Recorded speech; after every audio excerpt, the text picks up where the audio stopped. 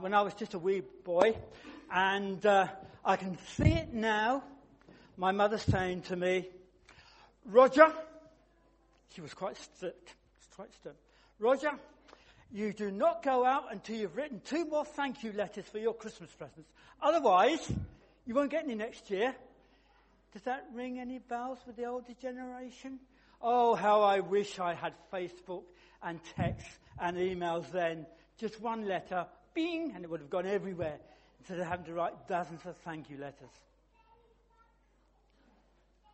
Last time in June, I talked about Moses crossing the Red Sea. Do you remember it? How God provided. God provided a complete answer at the right time, at the right place. So how do you think the children of Israel, having crossed the Red Sea, felt? It wasn't until the very last person crossed could they be absolutely sure that they were safe. And when the last person got across, what happened to the waves? They came back in and they buried the Egyptian army. The Bible says this: they saw the Egyptians struck down and realized the tremendous power that God has. The people were in reverent awe before God and trusted God and Moses. As you youngsters would probably say today, awesome, man, awesome. The question, I think, when I look back on Exodus 16, is what makes us put our trust in God? I doubt if any of us will witness a Red Sea experience. But just look around us. Just look around and see beyond the sin and the troubles of this world. And you will encounter a creator God who cannot be surpassed. Not just in the big things, but the little things as well. Randy Alcorn's book on heaven says this: every day we should see God in his creation. In the food that we eat, the air that we breathe, the friendships we enjoy, and the pleasures of family, work and pleasure. The world is full of praise prompters. I like that. And these praise prompters reassure us of God's presence and his desire for all of us to trust him in all things. Saying thank you. How did the children of Israel say thank you? God had delivered the people. They were all safe. Let's have a look at the next PowerPoint, please, Phil.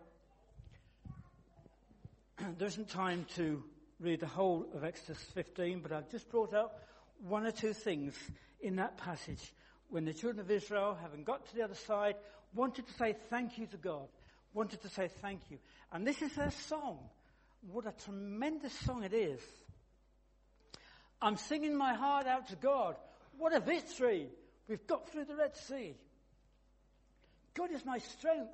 God is my song. And yes, God is my salvation. Is this the sort of song you can sing? This is the kind of God I have, and I'm telling the world. I'm spreading the news far and wide. God is a fighter. And it goes on. When other people heard what had happened, they were scared. Philistines trembled. Headmen in Edom were shaken. Everybody in Canaan panicked and felt faint because of God's power. And not to be outdone, Miriam, we're told, took a tambourine, and all the women followed her with the tambourines in dancing and singing and saying thank you to God for what he'd done. When was the last time you said thank you to God? We take so many things for granted, don't we? Do you wait for that miraculous happening? Or can you thank God for the small things as well? Can you give thanks for all things and in all situations? Sadly, I think one of the ways of saying thank you that's lapsed, and I'm just as guilty, is saying grace. We're now in a situation where a meal comes and the laptops are there, the iPhones are there, the iPads are there. How many of us now actually sit down before a meal and give God thanks? It's a tradition, I know, but there's certainly one way of saying thank you to God each day for his provision.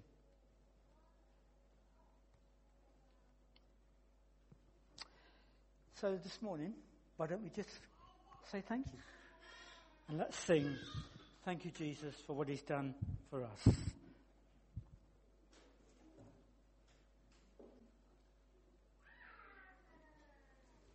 Please be seated.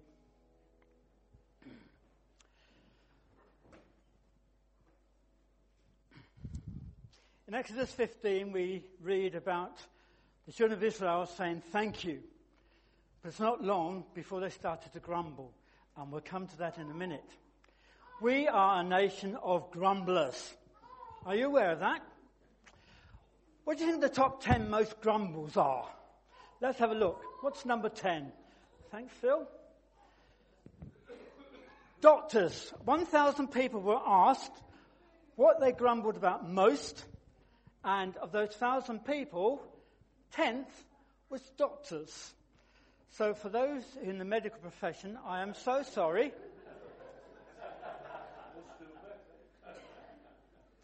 Nikki's not here, so I can't sing to Nikki. But I've got no complaint about doctors at all. But then it does help having a daughter who's a practice nurse in the surgery, doesn't it? You know, I don't have to wait weeks for an appointment. I can get one within...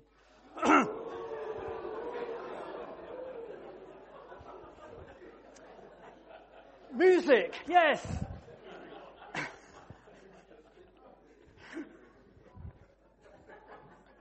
Done it now. Music. I remember my mum and dad. The Beatles, that sounds rubbish. Rolling Stones, you call that music? And now, what do I say about my grandchildren's choice of music? You call that music? So music is number 9. And the fact that it seems to me today that you can't go anywhere, do anything without music. I remember, about 25 years ago, one of the privileges of my work is after 12 months, I was allowed a radio in the car. I thought my birthday had come at once. A radio and a heater in my car. Wonderful. Right, the next one. Children. Oh, I don't know why this is on the list. I don't know whether they're a nuisance or not. Do we grumble about our children? Maybe we do occasionally. Maybe other people do. Maybe it's because our children haven't quite got the respect for grown-ups that they used to. And the poor old bank managers. Do we feel sorry for them? No. But all I can say is I'm very grateful I've got somewhere to put my £1 million. Right, next one. Public transport. Yes, we all have a grumble about public transport. You know, no buses and 3 come along. But I wonder what we would think about public transport if we were somewhere in Africa where a bicycle would take us to the nearest village 4 hours away. And TV programs, yeah. Do we grumble about TV programs? Yeah. Have you got the strength to turn it off, though? No. We sit down and watch it and say, this is a terrible program, but we just haven't got the energy to turn it off, have we? Right, next one. Schools and pubs. Well, I'm not quite certain why this is so, because I'm not speaking of experience here, but I guess people say pubs because the old traditional pub is now gone, and the complaint is that it's now just bistro after bistro. But I wouldn't know about that. And schools, yeah, we grumble about schools, but quite honestly, what a privilege it is to be able to go to school. You ever thought of that?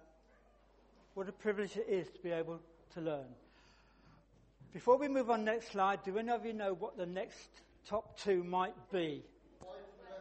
Sorry?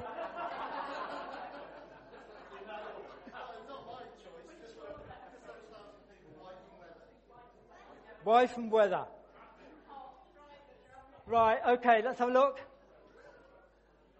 Because you'll be surprised. Weather, yes. It's never too hot, never too cold, or it's always raining, or nothing like that, is it? But then again with the weather, how would we cope for going for 2 years without any rain, as many places in Africa did? Now, isn't it interesting? Manners and politeness was the biggest grumble. We seem to have lost our politeness. I went to give blood the other day, and this young doctor called me and he says, "Hello, mate. Mate, I'm your patient. Right? I've got a name." You know, I just couldn't believe it. Mate now is a common name. And, there's the opening the doors.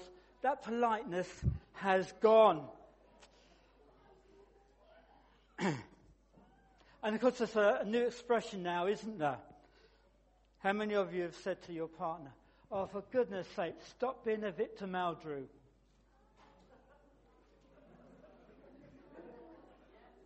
I don't know whether any of you listen to Radio 5 on an afternoon. I used to listen to it on the way home. Richard Bacon had an afternoon programme on Radio 5 on a Thursday afternoon. It was called Moan and Grumble of the Week.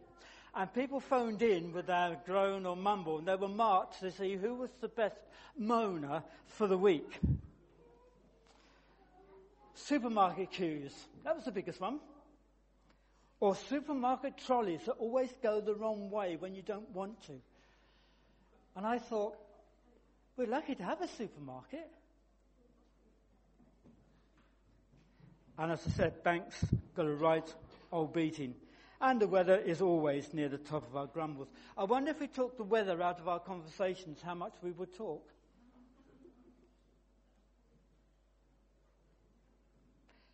How many of us grumbled that we had to get up this morning? How many of us grumbled that we would have preferred to stay in bed? The new trend in grumbling, though, was showed me by my granddaughter, and she's not here. She went over to the caravan at Anglesey, a lovely spot, beautiful spot. But the biggest grumble? No Wi-Fi. I couldn't get Facebook. I don't want to go back there again until you get Facebook for me. Well, there we go. Back to the Bible. The people, the children of Israel, crossed the Red Sea. They gave thanks. But it didn't take long before they started to complain and grumble. Let me read you part of the story, and I'm going to read from the book of God. Next, Israel encamped in a large oasis where there were 12 springs of water and 70 palms. They were glad for the abundance and begged Moses to stay here. But he led the people towards the wilderness of Sin. It was now a month and a half since they'd left Egypt and entered the desert. They scarcely knew how to survive apart from civilization. They'd never forested in a dry land. They hadn't learned to hunt, to live in skins, to patch old tents, to walk the day long carrying all their possessions and all the provisions wherever they went.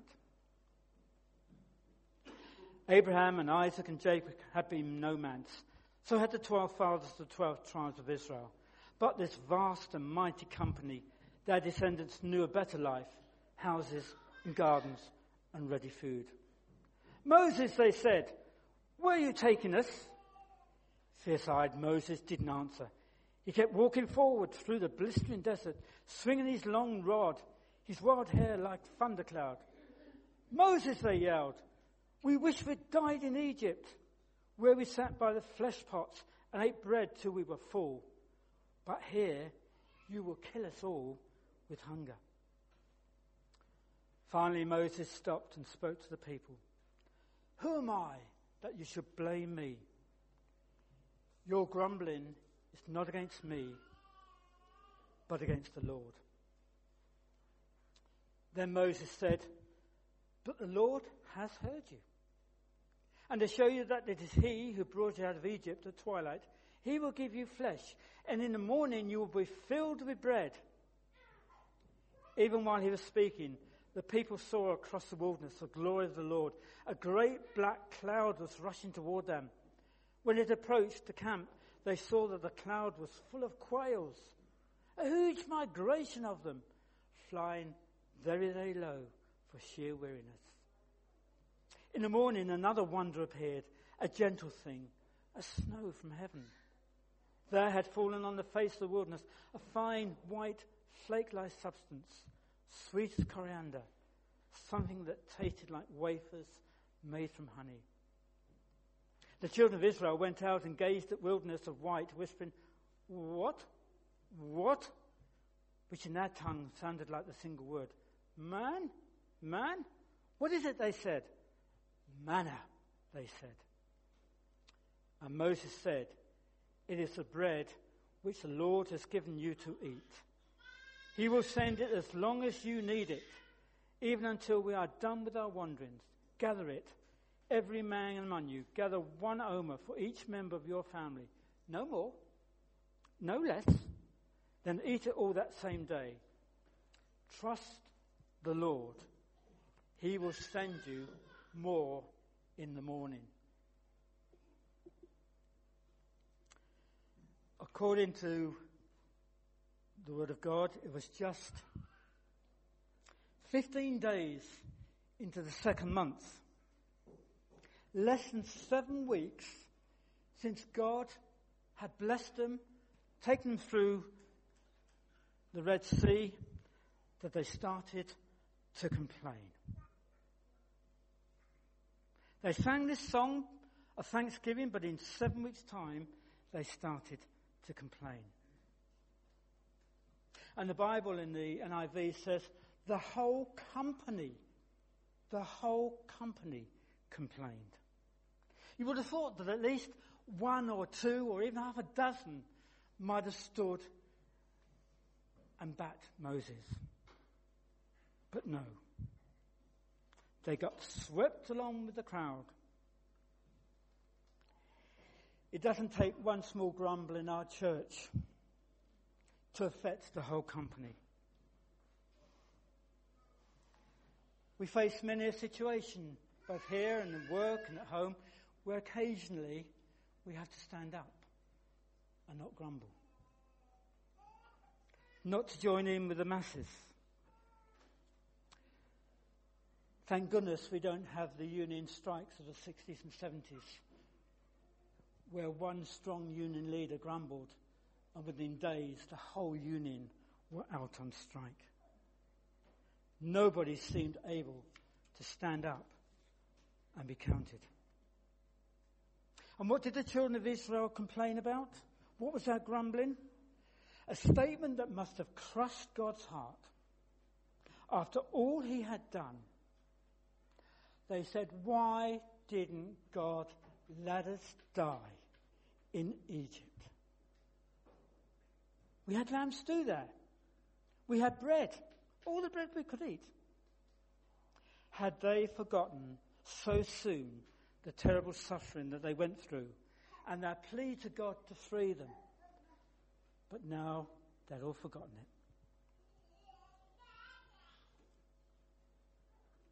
But God heard their complaints.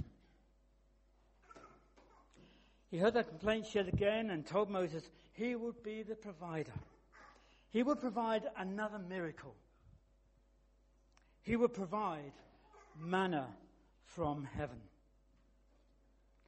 And as we read in the morning, when the dew evaporated, this white substance covered the ground like a white coriander seed and tasting like a wafer with honey. It's a bit like a coriander seed.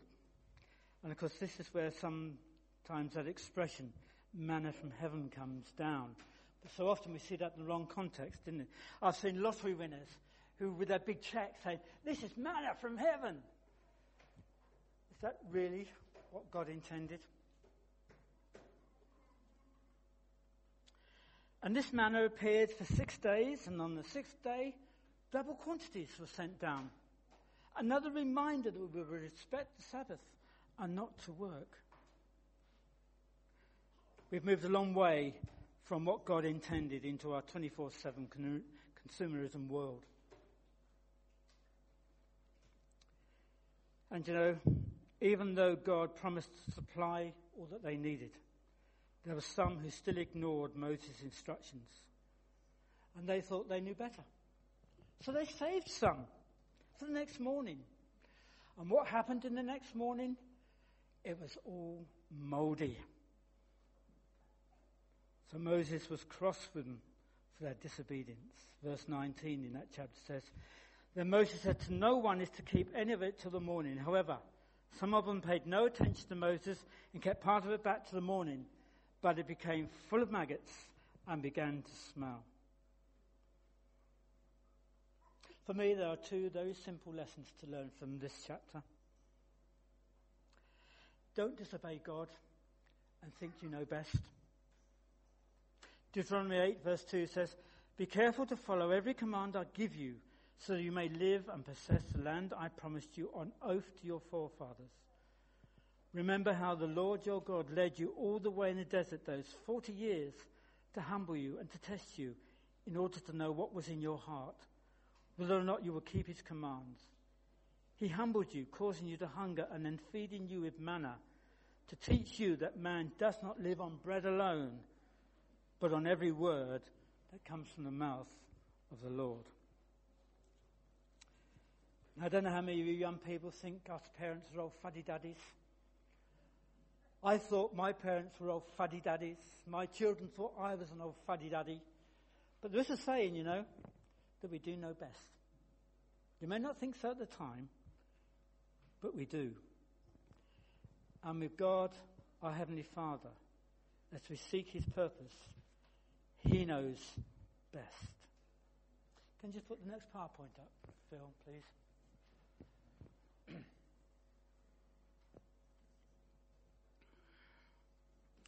The other simple lesson is that God provides all that we need and all that we want.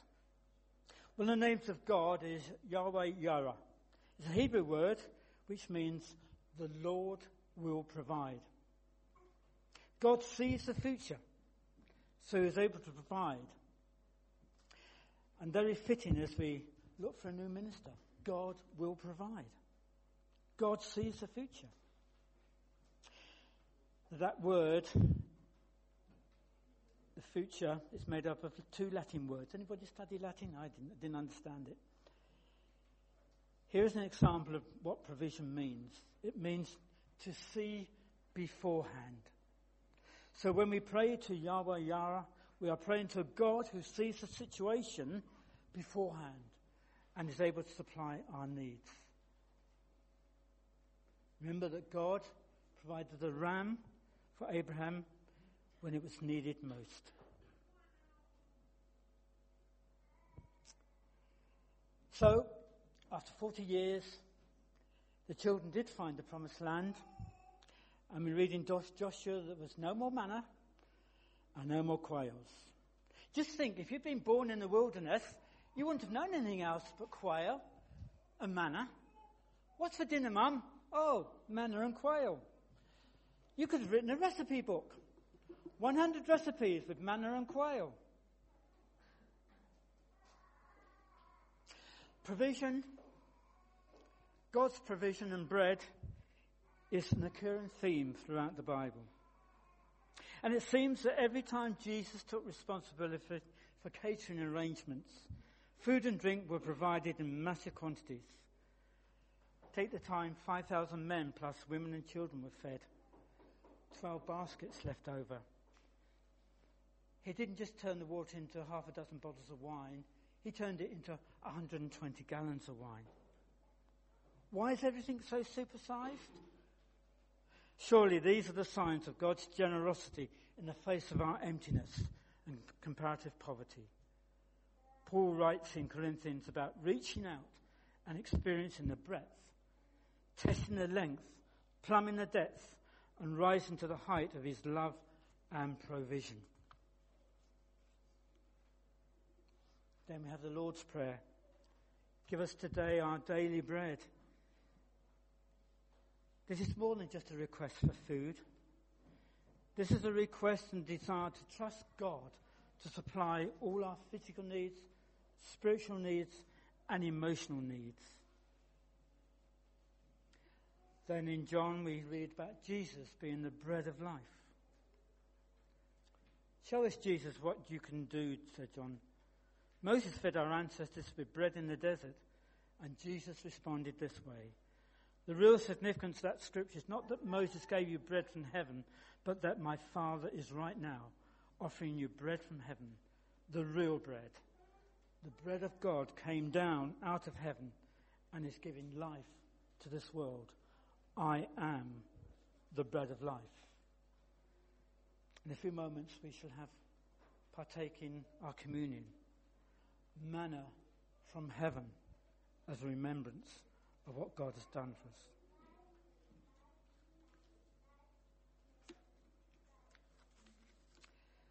Well, back to Mr. Grumble. Is there ever a right time for us to grumble? How are you today? Oh, not so well, but I mustn't grumble. Has been said many a time in this church. Why not? I think there are legitimate reasons and times when it is allowed to be grumbling. If we're in constant pain, if we're anxious, then yes. Because our Father is human. He knows all about us. He understands us.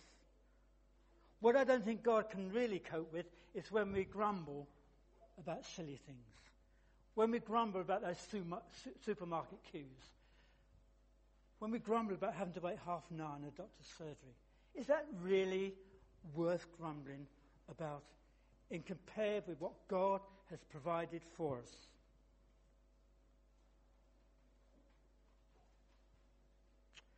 In a moment I want to pray for those who genuinely have something to grumble about. And you only have to turn on the television to realise there are many. I don't know whether any of you saw the programme on BBC Two a few weeks ago called The Children of Syria. It was a 6-month filming document of 6 young children. 3 who were for, 3 against. And how their lives have been turned upside down. How they began to hate each other because their fathers hated each other and their grandfathers hated each other.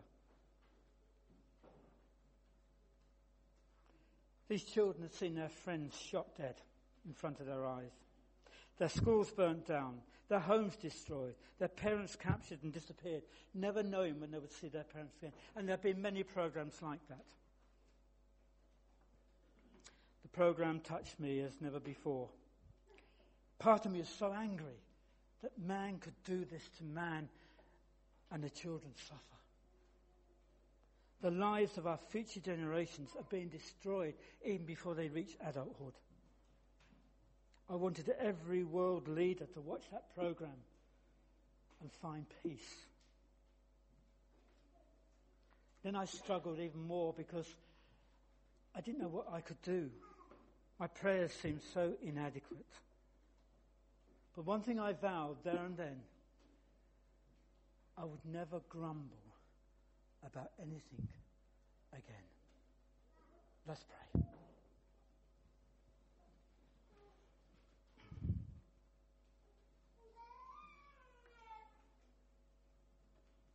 Father God, as we've quickly skirted over your word this morning, we first of all recognize the need to say thank you. We take so much for granted. But when it comes to the difficult times, it's so easy for us to be drawn into grumbling and moaning and complaining. Lord, will you help us to say thank you for what you have provided for us? But Lord, we are aware, even within our own fellowship, those who are in constant pain, uncertain of the future, lonely, and occasionally have every right to complain and grumble. But thank you, Father God, that you are such an almighty God, that you know and love that situation, and you will be with those people. But Lord, we only have to turn on our televisions and we can see again the rights of some people to grumble that through the warring of and the greed and the sin of men, thousands of people have had to leave their homes, the things that you have provided for them. They've left their possessions. They've left loved ones. They've seen loved ones die.